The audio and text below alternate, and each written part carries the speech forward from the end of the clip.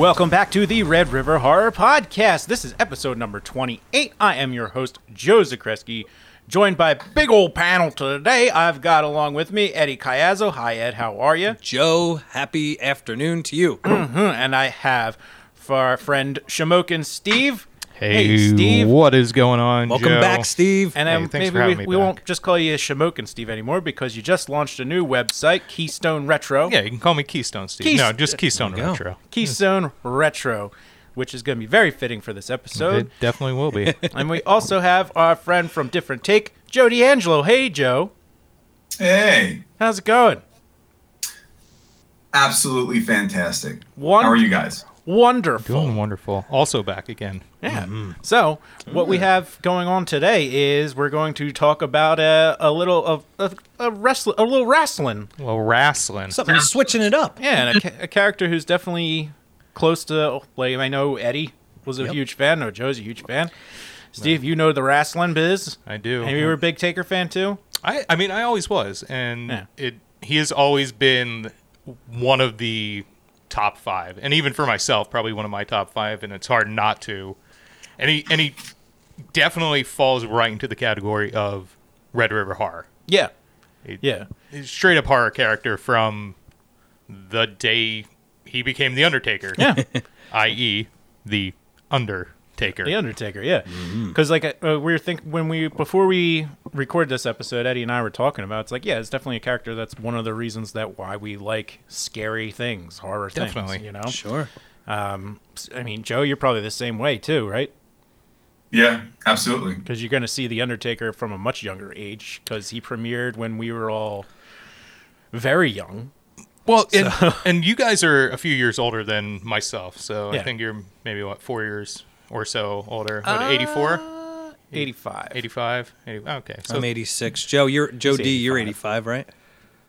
yeah, so 2-3 years, but, when it's the early 90s and I'm 3 years old and you guys are 5 or 6, It's true. That's a big difference. It is a big difference. So I don't really have a memory of The Undertaker. I was kind of a late person to wrestling in general, so I really didn't start watching wrestling until 98.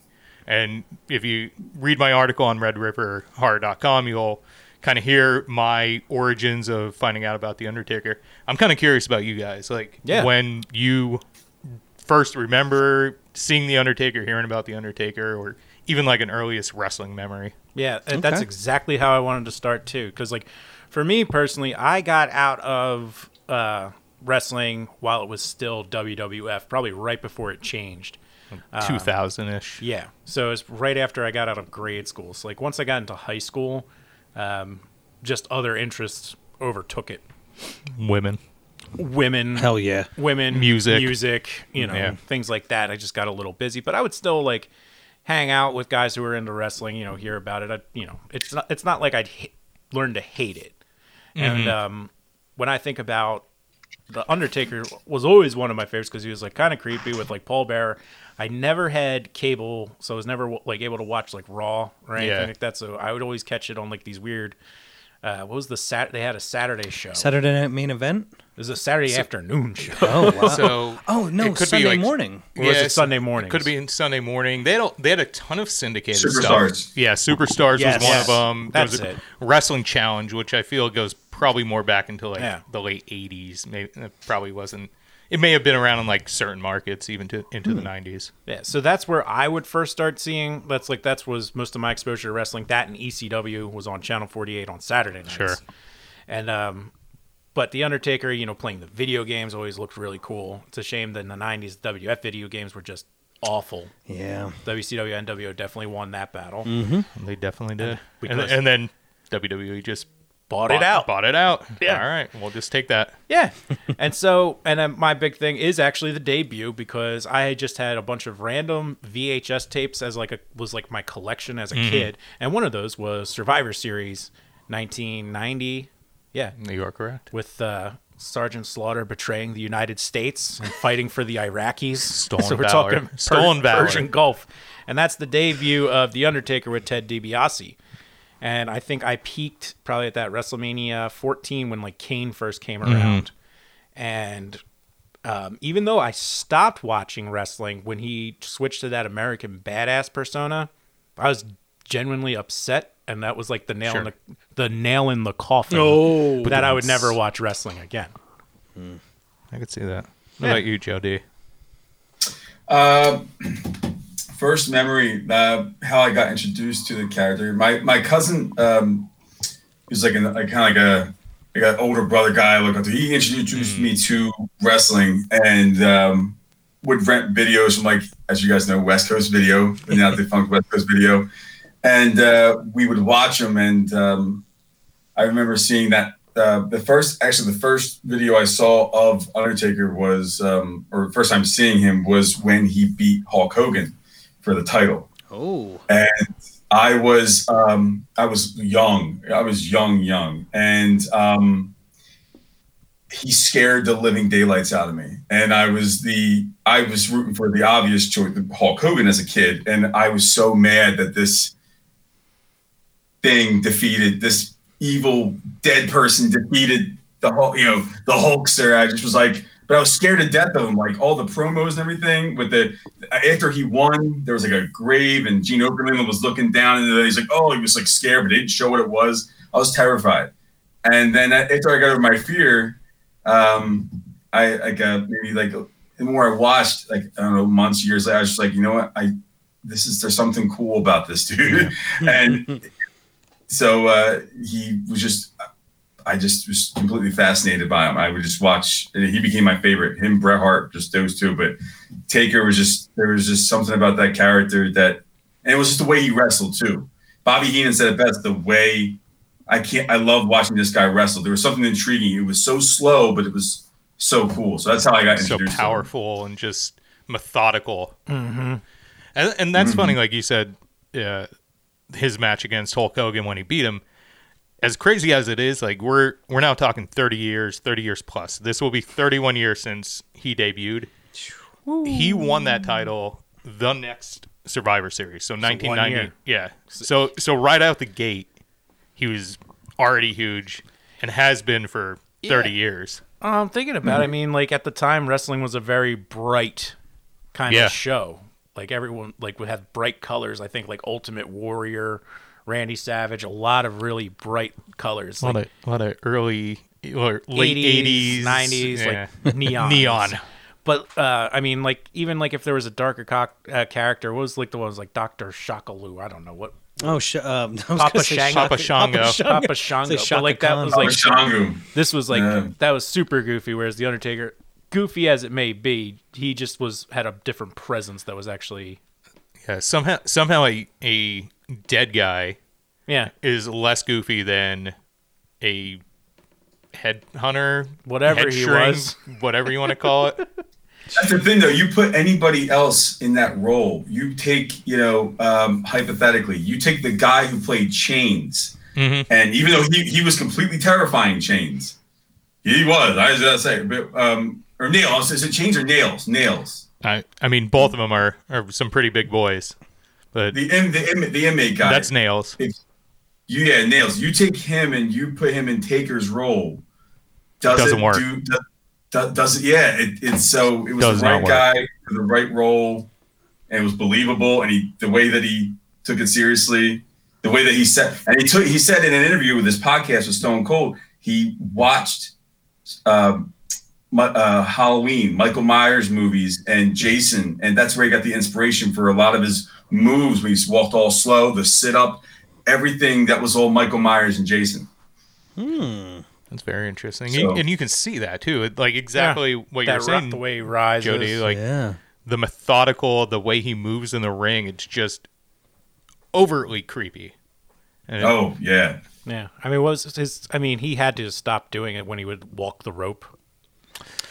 Or is that something he did up until retirement? He definitely did up to retirement. Yeah, really. I mean, he maybe slipped a time or two in the later years, but hold me up. Yeah, there's a I mean, it would hurt his hips, but I mean that move is it's him, but it's also you need the person that you have the arm needs to help. combined effort. Yeah. So as much as he needs the balance to walk the rope, but he also you need to keep the arm in a certain length and thing. So to basically help balance yourself. So that wasn't as hard for him to do as it was as diving over the top rope. That he had to stop doing. He couldn't do that after a certain year. I think he put the kibosh on that when he almost broke his neck and killed himself at WrestleMania. Maybe. I want to say it was 25. That'll do it. Yeah, terrifying. That was terrifying. That'll make you change your mind. So Joe, I'm sure you probably have not seen this, and Joe Z. So he was doing this thing where he would go headfirst over the top rope, big clothesline. It was him versus Shawn Michaels, and there was supposed to be a cameraman who was going to catch him, and Shawn Michaels was going to pull him in, and the guy just completely missed him, and Taker just went right down on his head. Big tree fall hard. Oh yeah, 7 foot man. It was the spacing, right? It wasn't like were they just a little too far out? I think they were just a little too far out. And it could have been 100 things. He didn't get enough speed. He didn't go over the rope the right way. Yeah, he almost actually became a dead man. Yeah, that would do it. And what about you, Eddie? He was big. This was the guy. For me, Joe D actually kind of, you hit the nail on the head with the West Coast Video. I don't know what got me introduced to wrestling itself, but I fell really hard into it, and then I gravitated toward two wrestlers, Bret the Hitman Hart and The Undertaker. Now, The Undertaker was so interesting to me because of those old, what was it, Coliseum Video. Mm-hmm. That was the old videos. And he was in promos before that where he would talk and do Paul Bearer would do it oh, and the Undertaker and all this different stuff. I'm like, wow, this is really cool. So I just kind of got obsessed with those two wrestlers specifically. And it kind of fell into the horror thing very nicely because there was nobody else that was as interesting as The Undertaker. And Joe, actually, I did not know you read about him being introduced at, what was it, the 1990 Survivor Series? I read about that, but I'd never actually seen it. Joe, somehow you had... I don't know where that tape came from. VHS tape of that. Yeah. So I kind of was able to enjoy The Undertaker's character from the very beginning to the late 90s. And I was so into it when we were in, fifth, 6th, 7th, and 8th grade. Oh, yeah. Well, you were a devout Undertaker fan. Yes. So much so, when Kane came around, you would have thought that, someone had attacked your mom. You hated Kane with a passion. I did. It was scary because when he lit, that was the match with the casket match.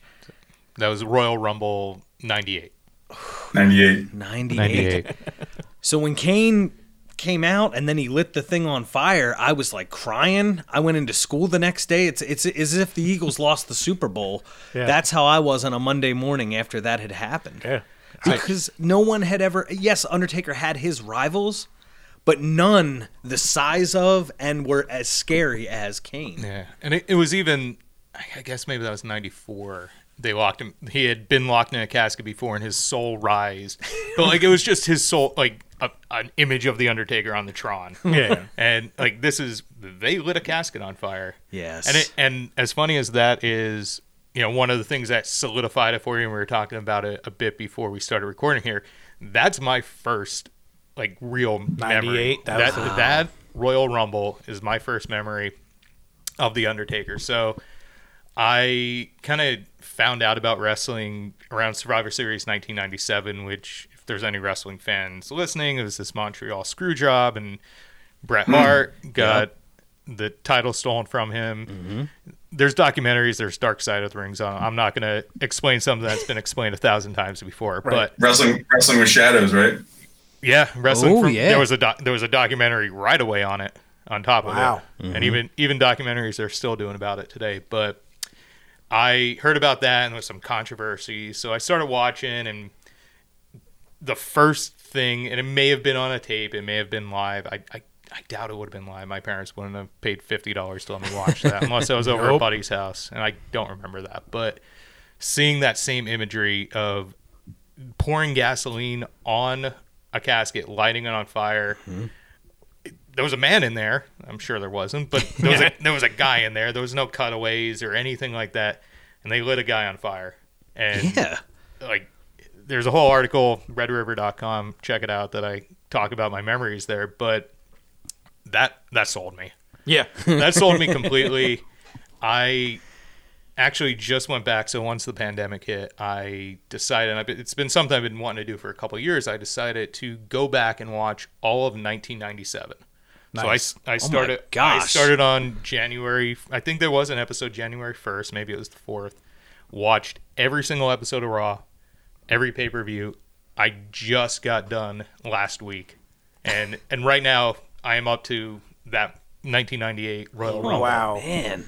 It's been a lot. That's a haul. There's a lot of bad. There's a lot of bad stuff. There's so much emotion when you're that young. Like, there's so much wrapped up into, like, you like live and die by your heroes. 10 years old. This was real to me. Yeah. Yeah. So that moment stands out, but leading up to that, as soon as he changed to the purple gloves, and then when he changed to like the trench coat with no sleeves and the tear mark and all that stuff, I had a longing for the old Undertaker. I wanted the gray gloves and the gray long socks and everything. So it was weird that when he came out like that, it took me a little while to accept him as this new, I guess, Attitude Era Taker, you know? And see, I'm more nostalgia for... Badass? No, for that, like, 97, 98, what he became is, like, the Ministry of Darkness. Where Right. it got even crazier in the satanic stuff he was really doing. Like, Yeah, but think about how inspirational just of a character he was to the whole business. sure. You know, look at, like you can say, the Ministry of Darkness. Now the brand, the biggest brand in wrestling's adding more characters of a similar type theme. Yeah. Their arrival is adding characters with a similar type theme. Like, things started getting darker. They took the red, white, and blue ropes and turned them all red, and the ring was black. Like, it just it ushered in a darker look. The Attitude Era. Yeah, That's what they call it. That's what they call it. Yeah. The Attitude Yeah, there was Era. cursing, there was blood, there was all these... Some boobies. Yeah. Yeah. Even even Mankind was a similar type character, and then he just evolved into Goofy. Yeah. You know, Sacco wasn't there in the beginning. Yeah. But it was just to add another person, I think. Does anybody know the origin of Mankind? It doesn't matter. I do. Oh, you do? How did Mick Foley start that one? So Side note. So this is a quick sidebar. The origins of Mankind was he was a deranged basement dweller. So like all his early stuff was like him in a boiler room. He had a rat. I want to say the rat's name was George. And he had like a rat, and he would sit in the basement. He'd pull his hair out, and he was just a deranged, psycho kind of. He, from things I've read and interviews and stuff, he drew a lot from Silence of the Lambs and like kind of that mentality. I don't see it totally. No, but cool character nonetheless. Yeah. Whereas like Kane was literally just he was the Undertaker's brother, we found out later, right? Yeah. So it's like literally just a complete copy, just with a different look. Yeah. And they both had Paul Bearer, right? Well, yeah, and they did. And all the ones that I would say the characters that have survived that had that sort of horror element to it, most of them have come from a ethos around the Undertaker. Yeah. So Gangrel, and if you remember Gangrel, is a vampire, bloodbath, everyone. That was the Brood was part of the Ministry of Darkness, that. That's incredible. Yeah. I mean, and even like Sting took on the darker look, Yeah. and on the other side, and that's the one he's made. Very That pro. wrestling character, that's just what he does, is just cling on to some kind of pop culture reference and run with it. Because the very last wrestling thing I went to was the main event was Hogan and Sting was repping the Heath Ledger Joker. Oh, yeah. It was TNA. Weren't you there for that? No. How did I get dragged to that? I don't... How did I get dragged to that? I thought you were there. Oh no, I think I went. Well, I went with Kyle, who you introduced me to. Yeah. Who, that's how out of wrestling I am. It's like where I could talk about like these nostalgia things. We have a good friend, Kyle. Kyle, hi if you're listening. But like, he's a really friendly guy who would invite me to things and sent me a text the one time. It was just all caps, money in the bank. Now I didn't know that was a newer, like a pay-per-view. Yeah. So I sent him a congratulations, bud. I was like, oh, dude, congratulations. Like, why are you telling me you got money? So that happened. And it's just, I would consider like watching a WrestleMania just for the Undertaker match, because he had that long running thing where it's like the Undertaker never loses at WrestleMania until a few years ago, right? It was just a few years ago. It was 5 years Brock ago. Lesnar. And Joe D, that's actually something I wanted to ask you about, because I know, have you been following Taker like until the very end? Yes. So I think 2009 was the last time I considered getting WrestleMania, because he was going to be back and there was going to be some big entrance or whatever. I don't even remember what the hell happened after that, but I haven't paid attention one bit. Do you think that should have happened? Do you think the streak should have ended? I know that I've heard people who are into wrestling, their take is, well, if it was going to happen to anybody, it would have been Brock Lesnar. That's a fair thing. And I'm like, yeah, but it's not like The Undertaker throughout his career has been world champ a lot. Think of how many times Shawn Michaels and Bret Hart and like all these big names were champ. They were champ, Stone Cold, The Rock. The Undertaker, as far as I remember, was only world champ like 5 times when I stopped watching wrestling. So do you think that should have been something Taker took to the very end, that being his thing, or do you think it was appropriate to end? There's 2 things I want to hit on. I want to get back to that title thing. So I was going to make that point earlier, but I'll hit on that in a little bit. Do I think the streak should have ended? Personally, no. From a business standpoint, do I understand what his mentality was? Yes. I think even Taker convinced himself that he thought it was best for business, and on some level that he was like, he accepted it, like, yeah, I have no problem with it. This is the business that needs to happen. But I think even now in interviews, he sort of like wishes, he doesn't say it, but you can tell that he kind of wishes that was what that was his thing. Like he was like, but he kind of says like, he's cool with it now. He's at peace with it now. But I think it was the biggest thing. Like all news outlets were covering it, and it was huge. But do I think it was worth doing that to a guy who was so loyal and it was the locker room leader? It's Mark Calloway, Taker, that presence, that person who has been there through and through and stuck by, and that's why he is who he is. Because when Vince asked him to, that morning, because apparently Vince didn't make the decision to end the streak until the day of WrestleMania 30. Wow. I did not know that. Up until the day of WrestleMania 30, Vince had Taker going over Brock. Yep. And that day, because on Taker's podcast with Stone Cold, the second one, he said Vince asked him, like, hey, I'm going to have Brock go over. And Taker was just like, okay. And it didn't really sink in until later, but it was just like, the reasoning being probably business-wise, make the most noise. And I think he also told Taker, if anybody's going to do it, this is the guy. Like, there's no one else in the future that can do this. Now, I disagree. I think if you're going to Brock, as Taker says in the podcast, Brock didn't need the rub. And I don't think Brock needed the rub. Mm-hmm. If it would have been anybody, I think it should have been Roman. And Taker actually says it should have been Roman. And I agree with that sentiment. That it should have been Roman. I agree with that too. And they only need to wait another year that they could have pulled that trigger, maybe 2 years, and I think it would have been much more impactful. Yeah. Oh, absolutely. And it would have put Roman as a heel. Well, even if he's not a heel, you can make him a heel in that sense. You could have had Taker, Roman, and then that's the making moment. That's the moment that you could say, like, oh my God. Really? It has always. So I've been to 3 WrestleManias now.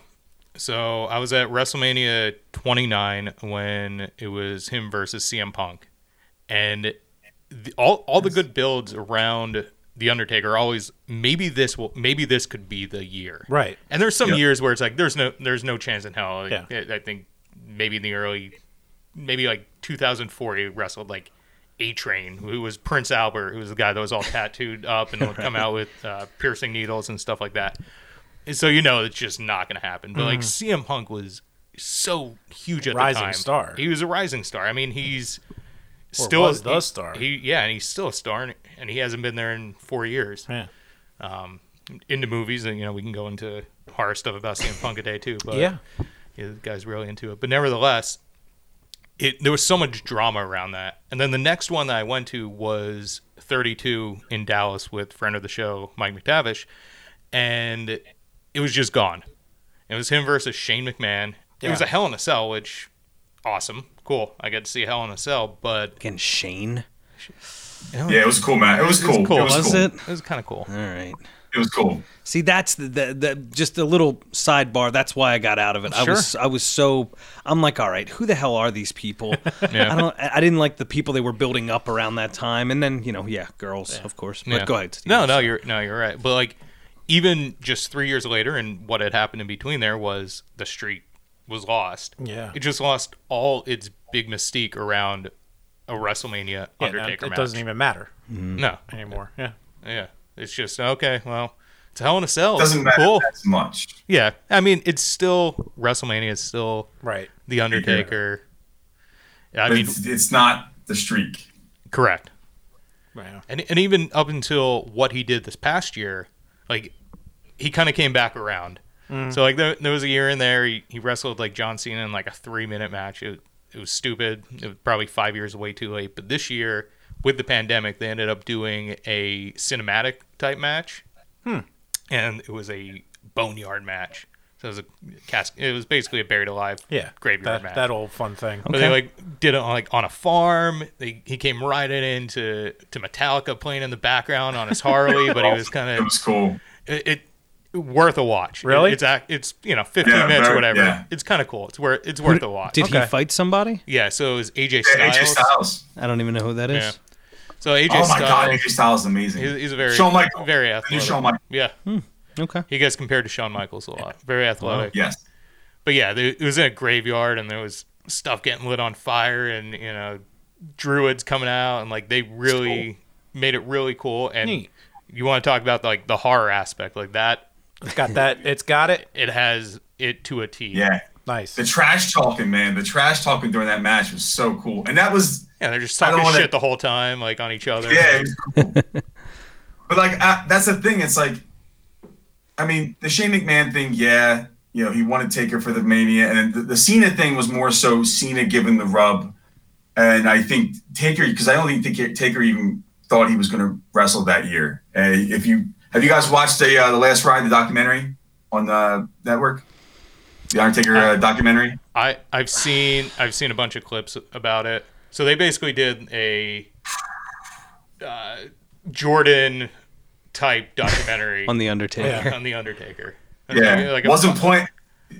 Yeah, wasn't planned. Yeah, they even said like he was like, we didn't mean to kind of call it The Last Ride because of the last dance. It just kind of happened that way. But it's really, I held off on watching it because I knew that it was something was happening, and I knew that the AJ Styles match was like maybe his last, and I held off on watching it. And then when I heard that in the last, episode that he pretty much sort of like talks to the camera and says like, "Hey, this is kind of like sure I'm done. this is it." I was like, oh man, I can't watch. I gotta wait to watch this. So I finally watched it recently, and it just goes to show. First of all, it's absolutely, you guys all need to watch it. It's just a good documentary. If you like Yes. wrestling, if you like the Undertaker, like, It's the way to go. But I know someone with a login. We'll take care of you. Wink, wink. Wink, But wink. Red River But it, Horror recommends that you all subscribe. Please subscribe and to watch your Peacock. right. Please subscribe to Peacock. But the Cena thing, it was like he was so low in his confidence at the Cena thing. It was just like a last second thing. He wasn't even sure he was going to wrestle. I mean, they danced around the idea. And the reason why they didn't set the match is because Taker wasn't sure he was actually could wrestle physically. and he just mentally wasn't there. He was so shot from his performance with Roman Reigns because he was so slow. He was so hurt. He just was not moving around, and he really thought he was done. That they were like, okay, that's it pretty much. And when he didn't want to go out on that note, Vince knew he was really, mentally just sort of out of it. And he was like, hey, let's do this. He's like, okay, if I feel it, I don't know, we'll see. And then we get close to Mania, and finally it's like, okay, I can do this. And for Cena puts him over, and he looked good in that little short spurt. Taker looked good. He showed flashes of like, okay, he still got it. And when he was getting healthier, they did a couple of matches and overseas, and then to that AJ Styles match, which was supposed to be a regular match in the stadium, but because of COVID, the cinematic match, he thought it was so good, he was just like, okay, I can end off on that note, because he was that was always his biggest thing. It's that good of a exclamation point that's what he said. That's right. I think I remember hearing about it. Yeah, it's like, okay, I can end on this. This is good for him. Yeah, I can go out riding the motorcycle, but being the dead guy, that's awesome. Yeah, and that I think would bring us to the American Badass period, which I, of course, like you said, that was kind of the end for you, Joe. Well, it was right before that. That was where I was just like, I'm definitely done. I've been seeing a lot of stuff, and it's kind of funny to look back on it, where before he became the American Badass, there's some random I just saw something that was the best non-Royal Rumbles. It was some YouTube video that they put together, and it was on a episode of SmackDown or something like that. And the Undertaker's just doing commentary, and this was before the American Badass, and he's in a Black Label Society long sleeve and a bandana with a pair of sunglasses, but he was still the Ministry kind of dead man, and this was even before. Yeah, and there was a bunch of peaks of that before it actually you see it's on its way. Yeah. I mean, it's about as drastic as when Hogan went Hollywood.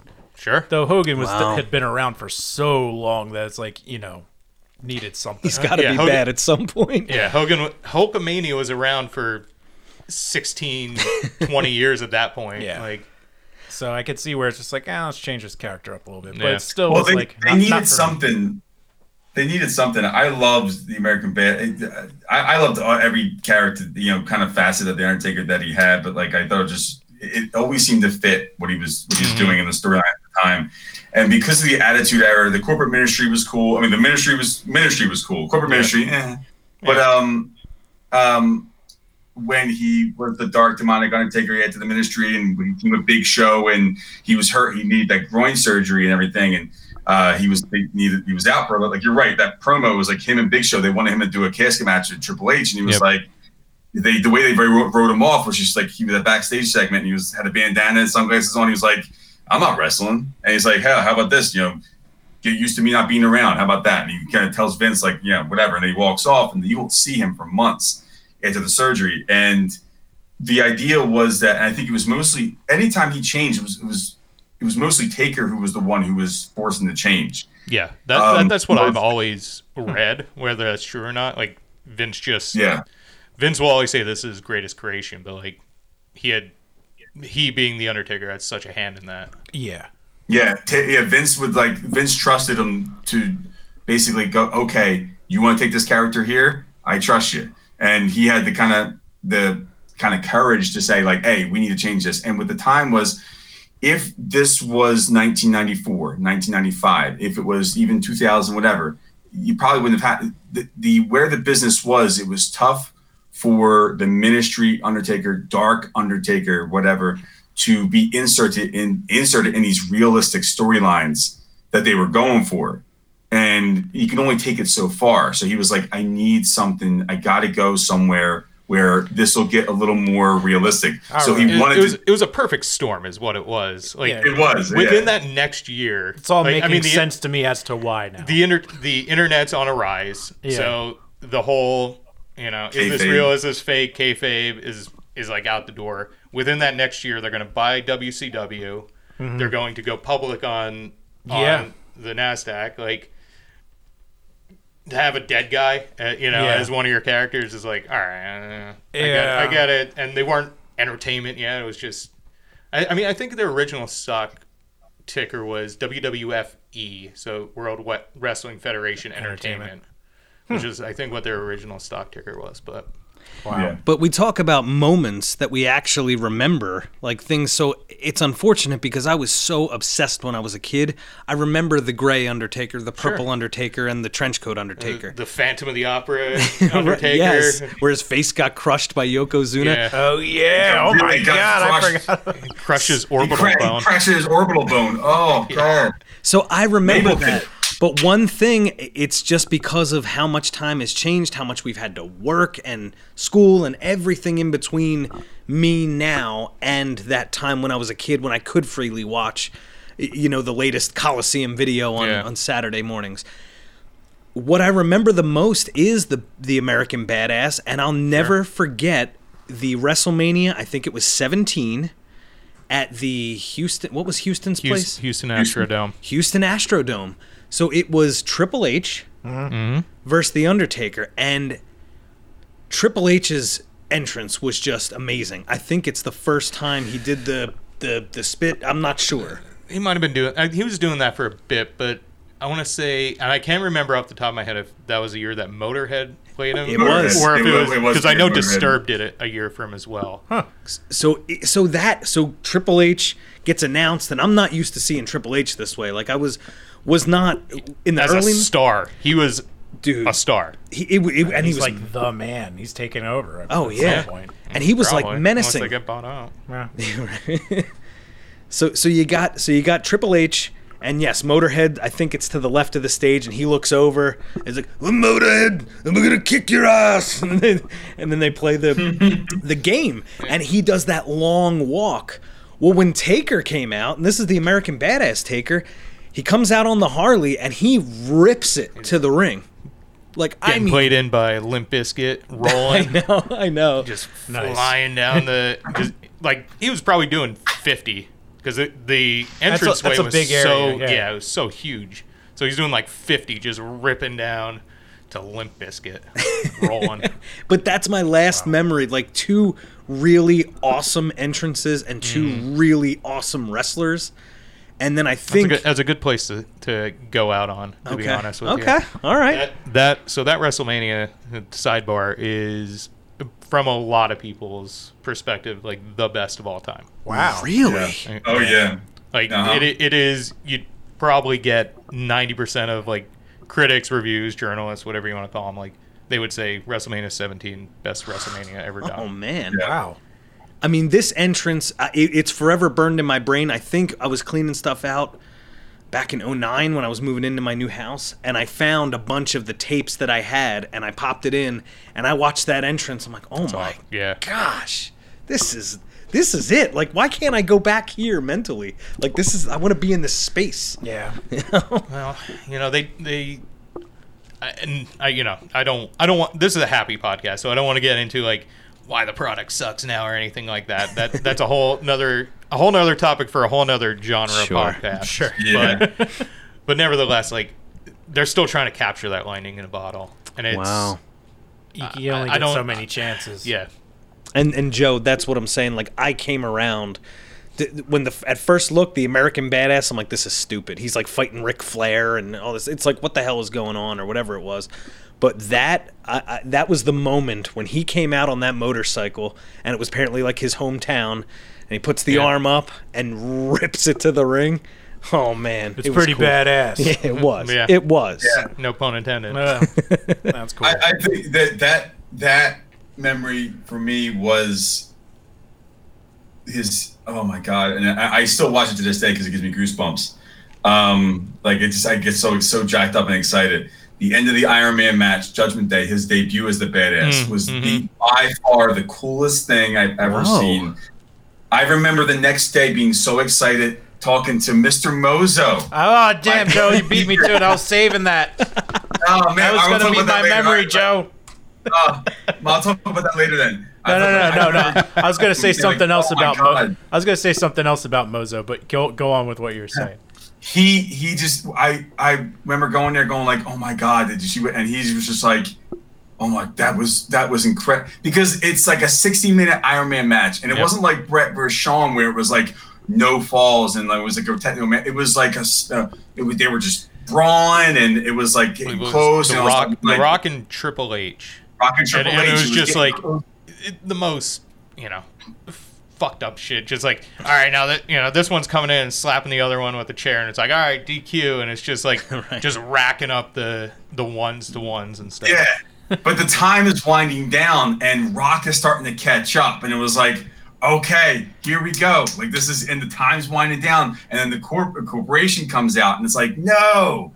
And then like everything was just like, oh, this isn't fair. Like, come on. And Rock's fighting them off and everything, but it was just too much. And all of a sudden, clock is winding down. Shawn Michaels, special guest referee, gets knocked out to the side. All of a sudden, all these little promos that we've been seeing for months, which nobody knew what the hell they were, all of a sudden, and the little girl's like, now I lay me down to sleep. It's like, pray my. I was like, what is happening? Everybody's like, what's going on? All of a sudden, are you scared? He's here.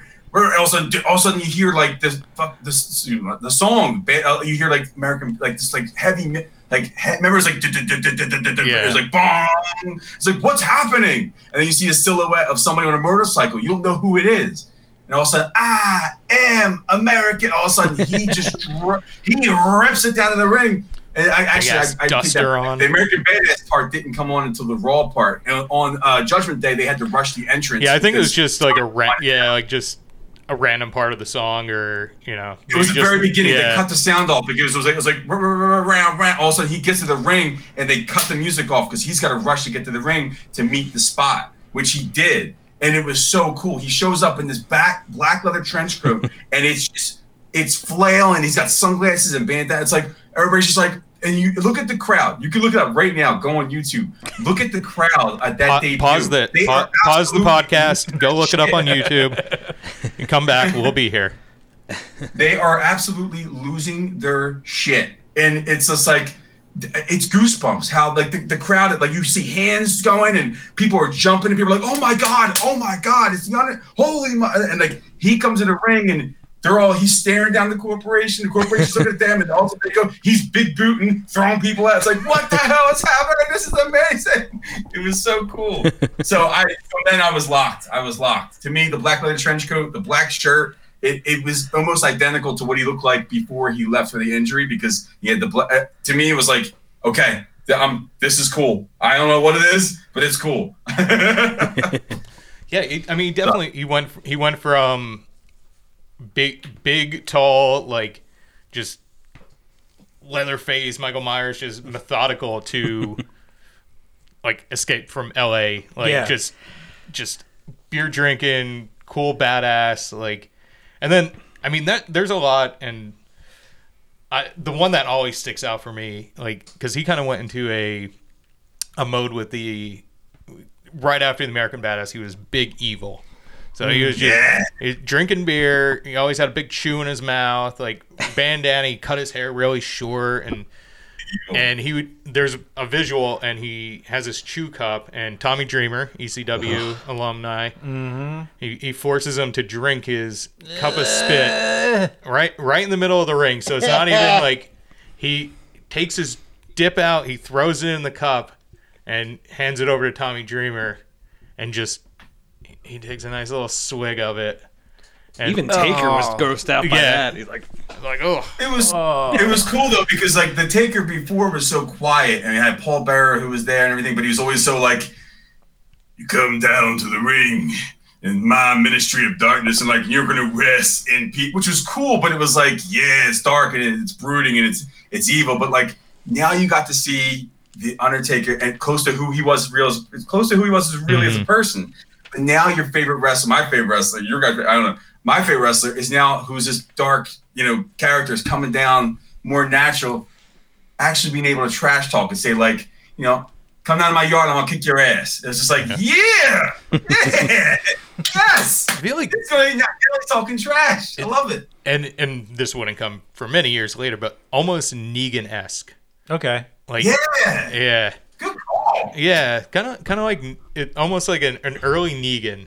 So like, right. Still had like the greater good in there, but he was just, yeah, boy, like Zero fucks given. Yeah, boy, you don't do this, I'm gonna whip your ass. All right. You staring in my yard. And I'm the big dog that runs that yard. I was like, yes. And then that was a time, and not that he has it now, but like he was already breaking down. Like his body was already breaking down. I can't believe he lasted as long as he did. Yeah. I can't believe how some of those guys last as long as they do. I know. It's incredible. But I say his body's breaking down, but I contest that his best years wrestling. First of all, the great gloves were my favorite aspect of the Undertaker. Me too. But it was, I mean, the way he moved, everything was. I mean, he was like he had it dialed down. I still remember creepy. Yokozuna, Survivor Series 1993 or 4. Yokozuna, he came in the All Americans versus and he would come in, and when he finally got tagged in at the end, he comes in. Yokozuna slams his head and he whips it back up, and his eyes going behind his head, and people are like, "Oh my god!" That's my favorite. But his best wrestling years, I think, came after American Badass. This is me personally. He was in the best shape of his life, and he introduced what was the submission move that he had? I can't remember the name. The triangle choke. It was the triangle chokes, but he called it Hell's Gate. Hell's Gate. That was like his matches with HBK, his matches with Triple, like before then. Even like those years when he went back to the dark side, the Undertaker, when he went back versus Kane, WrestleMania 20. Everything from WrestleMania 20 on, Undertaker was from WrestleMania 20 to like WrestleMania into the years of Triple H. Again, the second and third match. Yeah, those years, he 28. Go look. Watch his matches with Kurt Angle. Watch his matches with Rey Mysterio. They are some of the Jeff Hardy on Raw. Yep. Some of the best matches you'll ever see from Taker. He absolutely killed it. He had a career resurgence, and that could also be, even though he was quote unquote breaking down. If you think back to 90 through probably 98, it was just he was lumbering around the ring. It's not like he was doing backflips and moonsaults, and the most he was doing was going down on his knees, which I'm sure jumping onto your knees every single night like that with a 400 sometimes 450-pound man, that's not gonna feel good. It's not gonna feel good, and I'm sure he probably has multiple knee surgeries, and if he doesn't, he probably will need one at some point. But I completely agree with you, Joe. Like that was probably his best from a like physical standpoint, his most in-ring perfect era. Man, he had some killer matches, and you guys Joe, Eddie, if you guys go watch his matches, go on YouTube, watch his matches with Rey Mysterio, Jeff Hardy, Kurt Angle, Shawn Michaels at WrestleMania 25, 26, like absolutely killed it. Like the way his match with Edge, Batista, Jesus. I'll say this. So if you take away two things from this show and you decide, I want to get nostalgia, I want to watch some Undertaker matches. First of all, YouTube, you search The Undertaker, you'll find thousands of best of clips, all that stuff. But if you decide to watch any two full things, my suggestion would be this past WrestleMania, the Boneyard match. It's the most horror-oriented. It's cinematic, so it's like a movie. It's just good in general. Also the culmination of all of his characters in one. And you don't really need to know anything that's going on other than there's a bad guy and a good guy, and the Undertaker's the good guy. All right. So, and the other one I would say is... He talked about his wife, too. He talked about taking his wife. Oh, yeah. He's just talking shit on Undertaker's wife. Like, you're a little bitch that hides behind your wife. Yeah. And I would say the other one would be I would say either one, but either of the WrestleMania matches with Shawn Michaels. Nice. Yeah, watch them back. Watch them both the back-to-back. Just watch them. Cool. Yeah, absolutely awesome. Yeah. But you were gonna say it, Joe. Like it was always a character who he didn't need the title. So like we were kind of talking about how he never really had a ton of title reigns. He just didn't need it. He was larger than life himself. Yeah. Someone like a Stone Cold. There was money in Stone Cold chasing down whoever has it, and being the hero on the chase. But like the Undertaker was just such a big aura wasn't really needed. Though he had it a decent amount of Yeah, times. but he didn't need to carry it to be a superstar. Correct. Yeah. That was the biggest thing. I think that's what I kind of was going to touch on. So like, I agree with Eddie and you guys. Like, I was so frustrated. To me, the Royal Rumble in '94, and that was another thing I wanted to touch on too. That was you said the moment where the casket with Kane. Royal Rumble 1994 was the moment where I was a kid, was like almost in tears, like, no, what's happening? I remember yelling at the screen saying, why won't any other wrestlers come out? Why won't any? Because he was fighting off one dude after the other, and like 10 dudes are coming out. I'm like, not only is it to fight Yokozuna, he's got to fight another dude, then another guy, and he's fighting them off. I'm like, this dude, where is Bret Hart? Where is the good? Where's Hulk Hogan or whoever? Where are the good guys? Yeah, and it's like they were trying to write him off because of the fact that he had to get a surgery done. But to me, he should have won the belt there because, again, he was hurt, but he was at the peak of his like popularity, and to have 10 guys like just completely just this be and he's still fighting them off, and they put him in the cage. I was like, oh my god! But to me, there was a gap of time where he won the belt against Hogan in '91. Yep, and then. He didn't get it again until WrestleMania 13. Yep, until 1997. Huh. Yeah, and it's like, how does that happen? And if I'm not mistaken, I don't think he held any other title in that time frame either.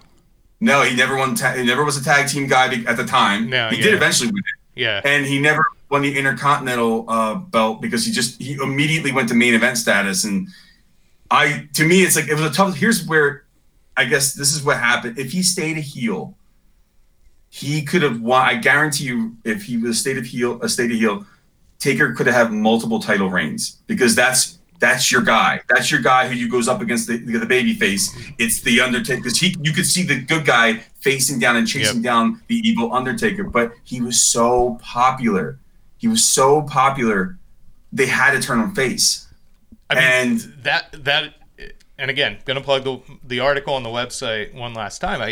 I talk about that slightly in the article. Like, when the first time I saw him, this guy's coming down, there's this horrific horror music and the bells are tolling, and he's got a teardrop tattoo, and he's wearing this like satanic robe, and it's like, and everyone's losing their mind for him. It's like, wait, he's the good guy, and Shawn Michaels, this pretty hair blonde, like, that's the bad guy in this situation. Like, it, as a 10-year-old, I'm like, this doesn't compute. But I got it then.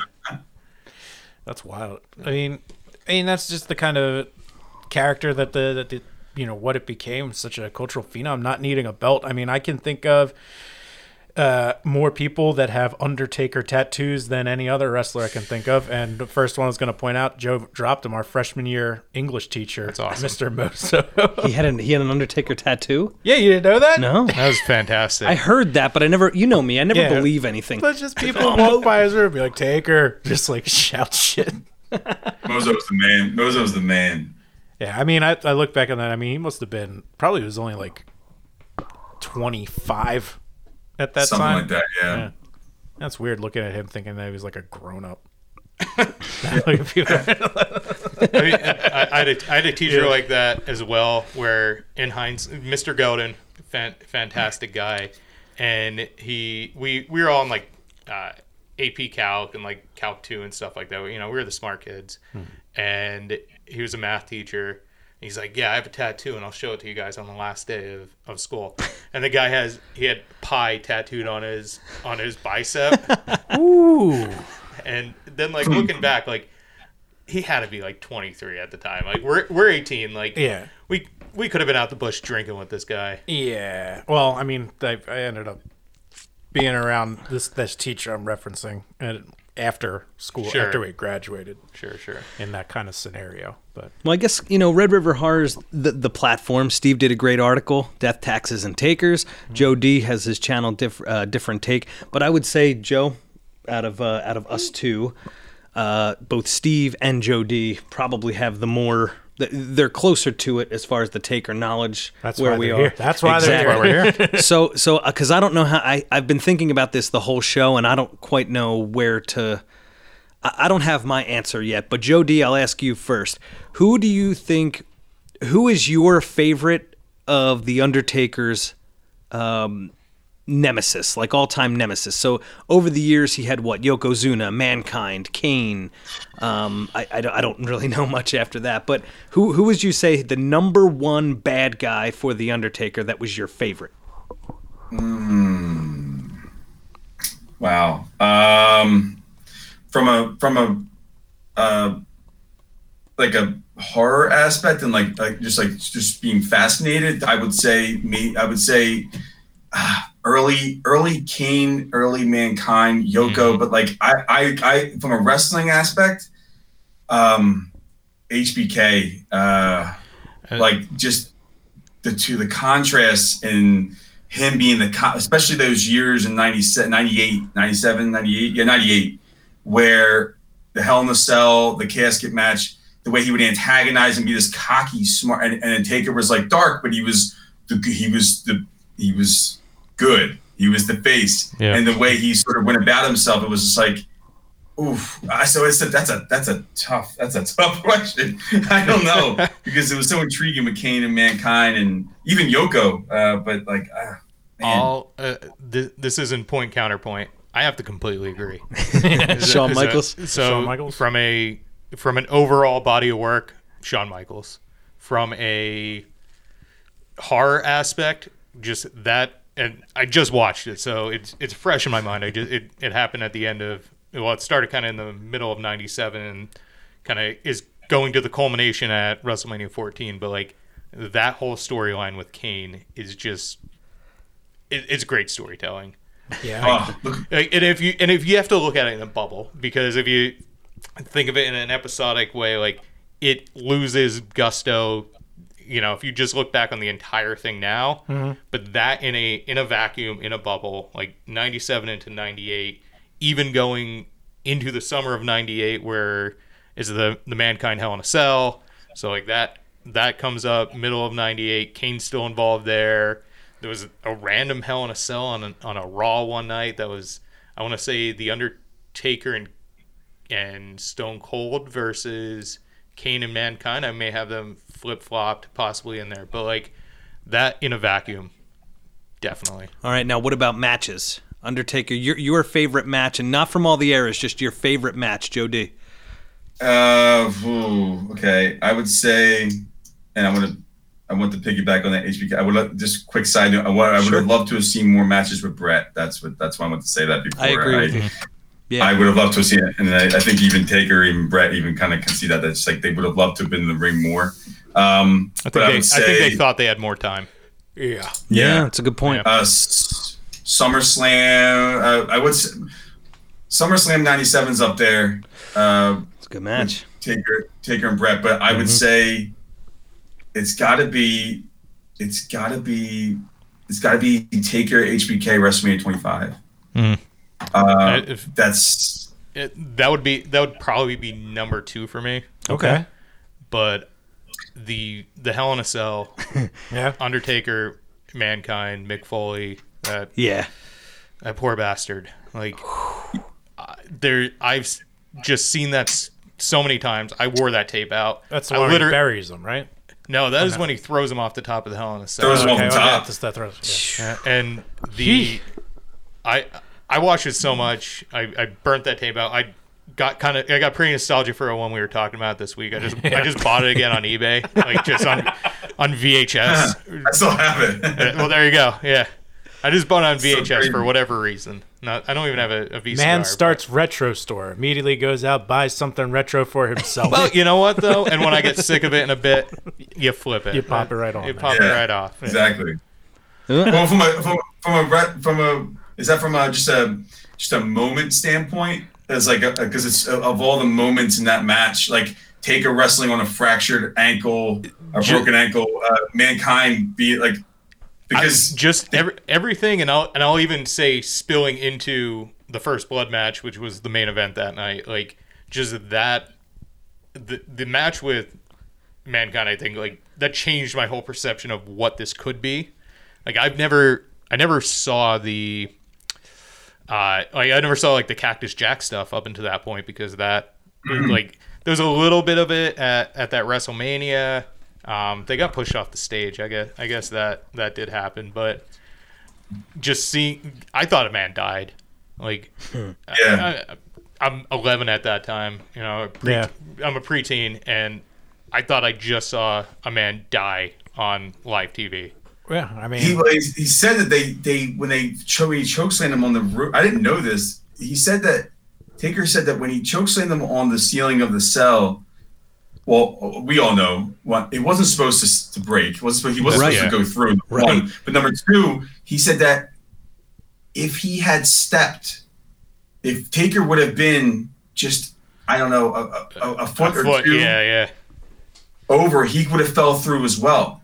It was only because he was on the other side of the bar of the cross of where he chokeslammed through. He fell through. And he was able to still be on top. Otherwise, he would have fell through as well. And probably fell on top of him.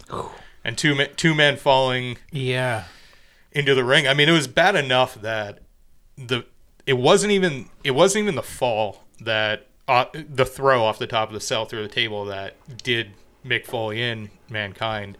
It was the through the cage. So he chokeslammed him through the cage, and there was a chair on the same panel, and the chair followed him down right into the face. Smashed out a couple teeth, gave him a concussion. He didn't know if it was raining or Tuesday. Yeah. And I always wondered about that, if he was actually I'm sorry, I didn't make that. No. I think, was that the time when they wheeled Mankind out and then he came back on the strap? Okay. Oh, yeah. That was a great match. Yeah. That was a great match. Yeah, because I just never tell remember whether or not, when Terry Funk was there, because they broke. Terry Funk was his friend. He wasn't coming out as Chainsaw Charlie. He was coming out as Terry Funk, the person. And the referees and the doctors were there, so you didn't know what was going on. What was real. You never saw Terry Funk, at least at that time, on television as Terry Funk. He was his character, Chainsaw Charlie. So now this guy's coming out in a pair of New Balances and a sweatpants and a t-shirt, checking on his buddy. That's it was crazy what's happening. Yeah. Wait, who hung the Big Boss Man? Oh, that was the Undertaker as well. That's what I was gonna go with, because when you talk about traumatic things, I think about that was Royal Rumble. That was so that was WrestleMania. Was it WrestleMania here in Philadelphia? Oh, okay, maybe that's what it was. Because we were at our buddy's house, and I just remember that's something that just kind of stuck with me, just being oh. What's your favorite match though? Your favorite match? Me, I've watched the least amount of primetime wrestling, so that's something that sticks out for you. For me, the one that always sticks out is that WrestleMania in Boston, where it was Undertaker versus Kane, because they both did two huge intros. Just right after they introduced them, I got my buddy right here next to me who was just so fired up. We're fired up all night. At that time, I remember, and it's funny because I hated The Rock, and he turned into a world superstar now on screen. See him all the time. Yeah. But he got his ass handed to him by Ken Shamrock, and I was all happy about that. And we just rode that wave, and it was the intensity that's Taker has the undefeated at WrestleMania. Kane's the thing that's coming to overtake the brother him. coming. Yeah. What's going to happen? And then you went. It was a good match too. And then you went right into Stone Cold. Yeah. And that just culminate the entire night. And that's just, I want to interject something. That was my biggest problem. I had a hard time accepting Stone Cold's rise, because at that WrestleMania, Stone Cold, the WrestleMania 13, where Taker finally won and he was a good guy and he held the belt up, Bret Hart and Steve Austin's match was so much better. Yeah, definitely. It took the wind, right? That moment for The Undertaker in WrestleMania 13, it's this could have been so much better.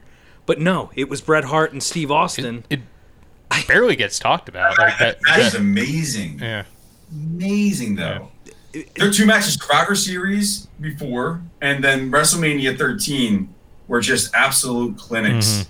I mean... Yeah, because I understand what you're saying, but, they didn't do they didn't do him justice, Taker, when they had him. Listen, God bless Sid Vicious. You know, I'm not Sure. nothing wrong with Sid, but you have and you could have paired him up with someone that maybe could have executed a better match as far as chemistry wise. Yeah. You put Sid against HBK, you put Sid against Brett. That's something different. You have two big guys in the ring after a clinic like that. And I get it. You want to have this big, scary heel or basically wrestler where Taker goes after, but it's like that doesn't always work. Yeah, and that's why that's on booking. And as someone who has just watched that entire period of time, they had a lot of other options and a lot of other outs that they could have went with. I actually kind of half fell in love with Sid just watching his bit of 97. But nevertheless, like it was a terrible match, and they didn't have chemistry, and it didn't do the big Undertaker justice. No, I always thought that moment was taken from him because the Bret Hart Stone Cold match was so good. It's all anyone talks about from that WrestleMania. Absolutely. And then what was worse, I saw my other favorite wrestler turn into a bad guy. All of a sudden, he's giving fans the finger, and then Steve Austin's this like, oh, he lasted. He never tapped out. He passed out. I'm like, what the hell is going on? but you know what? And you find out though that was all Bret's idea. Bret saw Stone Cold, the rise of Stone Cold. And he was like, I like all that was, both of them, but like Bret orchestrated all of that, that double turn, like him and Stone Cold, him and Steve were working it with the bookers and everything like that. But Bruce Pritchard, they were all working, but Bret was like, saw all of that. That's how good Bret was. And that, that's why he's the best there is, best there was, best there ever will be. Yes. And like, so it sucked from a fan standpoint. Yes. From a wrestling standpoint and being like being the orchestrator of it all, sort of, that's an accomplishment right there to execute that double turn, because without Bret Hart you don't get that moment, and you don't get to Stone Cold, you know what I mean? Like that hasn't happened. I'm sure eventually would have happened, but not like that. So I mean, you could probably maybe chalk that up as like, it sucked from a fan standpoint, but from like that was all Bret right there. Yeah, which is great. But that's one of the things that was always deflating about the Undertaker's. He never had the belt often. He was always overlooked in that respect. And then when he finally does win it, it was so what is that, anticlimactic? It went over like a fart in church. Right, because it's like, oh, okay, all right, cool. So he has the belt against Psycho Sid. But like all I'm thinking about is Bret Hart being a bad guy and Stone Cold now being on top of the world. And the Undertaker was still not really in the title picture then. Like even like it was just a way to get it on Bret Hart, which then led to the Montreal screw job. And that was SummerSlam, right? Yeah. They had matches, like he had a match with Stone Cold. He had fused with like Farouk and like Farouk, Maple or whatever, but like I love Farouk. I love the later iteration of Farouk. Ron Simmons is. Oh man! Shout out to Ron Simmons, dude. He's like, but like I mean, I see what you're saying. It's like he eventually got it though. Like the years HBK, Edge. He had the title, and those were earned. Like those were his moments, his shining moments from a title perspective. Batista, oh my God, his match against Batista at WrestleMania, that was an iconic moment. Him versus Edge was an iconic. It's such a great moment. And I missed all of this. I thought Edge was going to break the streak. I thought Edge was going to end the streak. He could have, and he could have been. I would have accepted him as the right person. Yeah, it was. Yeah, he could have been one of the. Yeah, I remember being in college. We had a bunch of people over. We were all watching that WrestleMania, and my one buddy was a big Edge fan. He was pulling for him. It's like it was really getting scary. It was like if anybody's going to do it, Edge is up and coming. He has the title. Edge could do it. This could be Edge's thing, and he was undefeated at WrestleMania at the time too. That is. So I was like, oh my God, and it was a great, fantastic match. And Taker won and got the belt. That was another one of his crowning title wins. I would say that's probably his most crowning WrestleMania win. So so winning that title, I think, made up for what was lost a few years before that. Yeah. I agree. 100% agree. Yeah. All right. Well, I'll tell you what the real horrifying thing about wrestling in general, it's like I will follow one of the things what made me want to do this episode is because the Undertaker himself has been doing just the rounds of Yes. Hot Ones, Joe Rogan, all the things, and obviously he's not here because we're not there yet. Yes. Not yet. Not yet. But that's ultimately like, and it's just like, oh yeah, I mean, it's definitely a figure that's like early on of a style of entertainment that I would eventually get into. That's like one of the first exposures at a young age. So it's like, this dark thing, and it's like, got into horror movies, got into metal, got into, I think it all kind of ties together. Maybe It definitely does. Okay, yeah. mix that in with like some video games. Yeah, all good stuff. So. Yeah, absolutely, The Undertaker. So Well, so Special guy. one of the reasons we're doing this episode, is he officially retired or is he retiring? So they did the quote unquote official retirement ceremony at this past Survivor Series, which was 30 years to the I want to say to the day even. Yeah. So it's 30 Yeah, years. it was. It was 30 years to the day from when he debuted. Okay. So he didn't wrestle or anything. He came out, and a bunch of his buddies came out, and old wrestlers, and everyone kind of saluted him. Blah blah blah. He came out. PSK came out. Yeah, like all his old. Yeah, he used to have like a bunch of buddies that he rolled with. Like, so all his old buddies came out and stuff like that. And Oh, true. So I hope this is Yeah. it. yeah. But he's also said things like on like certain podcasts where it's like, well, when Vince opens that checkbook, it's like, Yep. I mean, well, that's what he makes it sound like he stayed around. and even right now, I think it would be you're just gonna ruin so much of the mystique, which I think is already getting a little. I don't want to say ruined, but like he's now on Joe Rogan. He's on Hot Ones. Like Yeah. it's not. Oh, he's doing the whole rounds. Yeah, it's not- ESPN's podcast. Yeah, it's not. It's not the Undertaker. It's not what it is. We just don't live in that world anymore. But if he would come back again for, let's say, this WrestleMania, which I wouldn't put it past them, especially now that. So this is gonna. If you haven't seen anything in the news lately, WWE is getting rid of their own streaming service, which is the WWE Network. They're dropping the network. And they are king everything to Peacock. So that wasn't a joke earlier. That was serious. Wow. So Peacock Oh, is yeah. a $5-year, $1 billion deal for all the exclusive online streaming rights. Wow. So they're moving to Peacock for the same Yep. price. Plus, you get all the Peacock premium Right. stuff too. So you can have The Office, and you can have Parks and Rec. and it's $10, and all the WWE stuff. Wow. And They have a lot of WrestleMania good is going content to be on there. yeah, they do. Then Peacock NBC. I mean, yeah, they have a lot of good shows, but WrestleMania is going to be on Peacock this year. So like I feel like they're gonna try and pull out all the stops to really Yeah. just drive the subs, drive whatever. Like probably have some like promo codes where like they can directly tie it back to WWE. Like they want to show their worth to Peacock, who just spent $1 billion on this. But true, you may, but you I think it would be terrible. It's a terrible idea, but I don't think so. I agree and I disagree. I think you got 5 years. You got a 5-year contract. So I think I hope Vince doesn't try and do that because I would only accept it for this. I think that they are going to have. I think he is done. Yeah. But I think he's finally done. But I do think that whether it's a send-off, whether it's a 5-minute match like he did with John Cena, or whether it's a just another Like send-off ceremony thing, yeah. whatever, goodbye. They are going to wait till this thing sort of settles down and we can get crowds back. And I think they're going to do it right. I can They accept couldn't that. do it. Hall they of couldn't Fame, do it Hall of as Fame much. induction.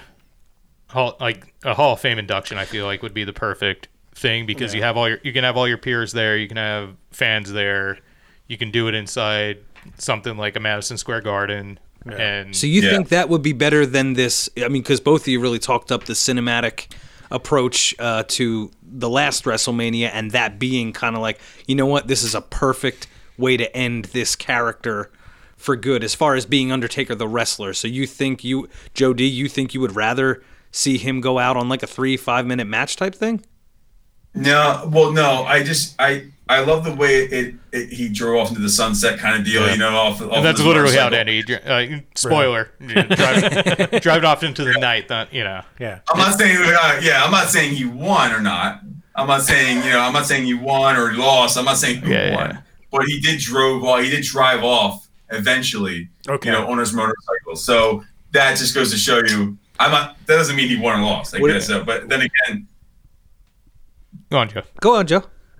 no, I was going to say, I think that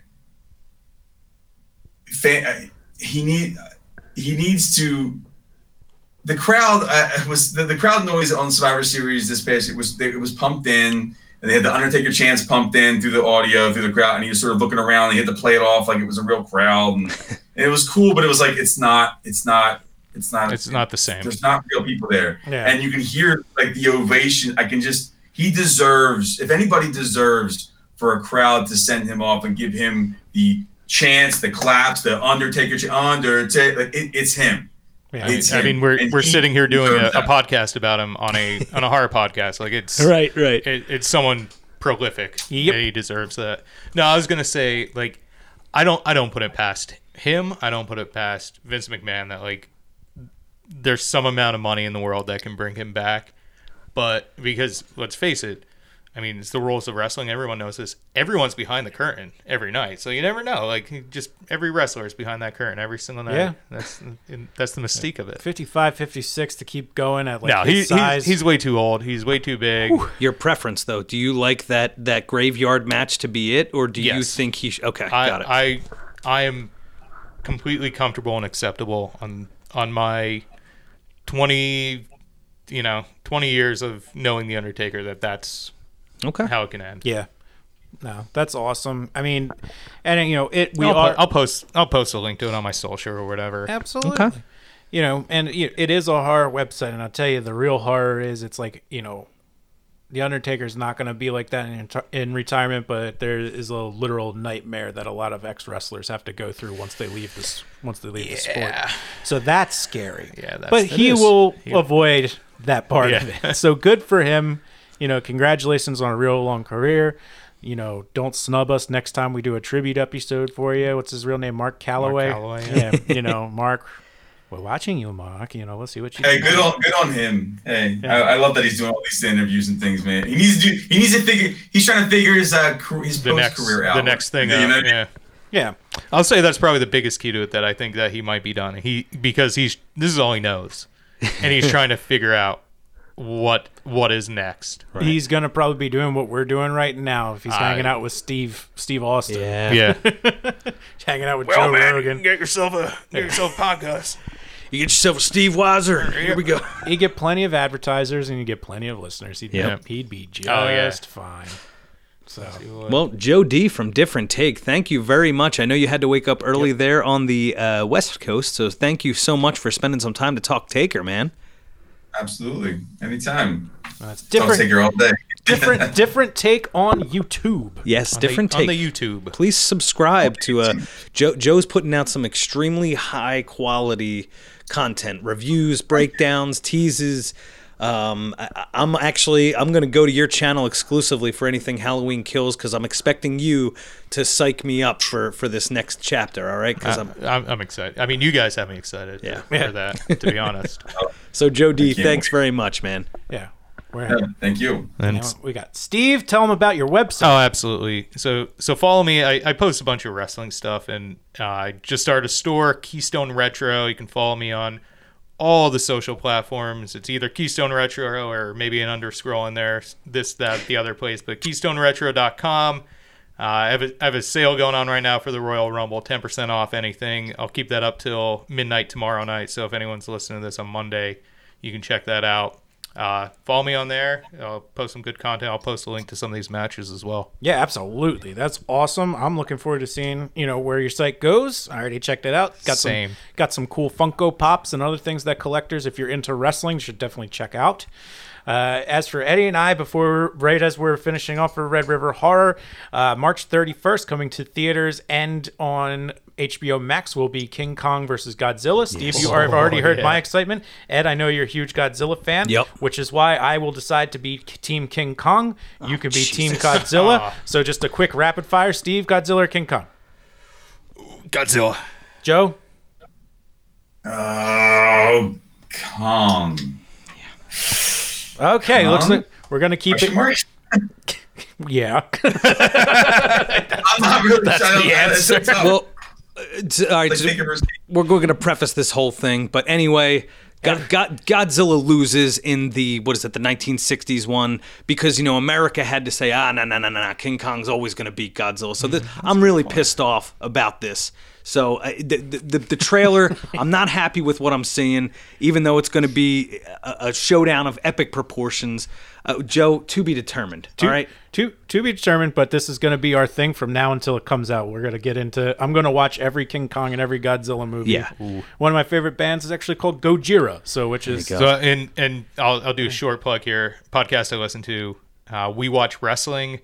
Matt McCarthy, he's an actor, used to write for Conan. He used to be a writer for WWE as well. Mm-hmm. Awesome podcast. He also has one that's called, if I can think of it, is Justifying My Movie Collection. So he has a podcast called that. That's cool. And he was just watching every single Godzilla and King Kong leading up to it until it got delayed, of course. But yeah. Cool stuff. Check him out. I wasn't hyped, but then I watched the trailer. It made me laugh a whole bunch with a lot of cheesy one-liners. So I'm like, hey, you know what? Let's go with this thing. Eddie, anything else from you before we log off here? No, I just want to thank our guest, Joe D from Different Take, out on the left coast. I want to thank Steve Feast. Congrats on the new store, and thanks for providing a lot of content here for The Undertaker. Guys, it was great reminiscing with you two specifically about The Undertaker. Joe, that's all I have. Yep, and then, of course, you know where to find us. You can email us for suggestions for episodes and other nonsense at redriverhorror@gmail.com. I forgot, plug Steve's piece on the site. That's on there. Definitely check about it a couple times. Boom. Check out that article. You can find me at Red River Joe, or you can tweet with us our hashtag games on Tuesdays and Wednesdays at Red River Horror on Twitter and on Instagram. Otherwise, that's all we got for you this week. Keep traveling those channels of fear. That's it. Goodbye.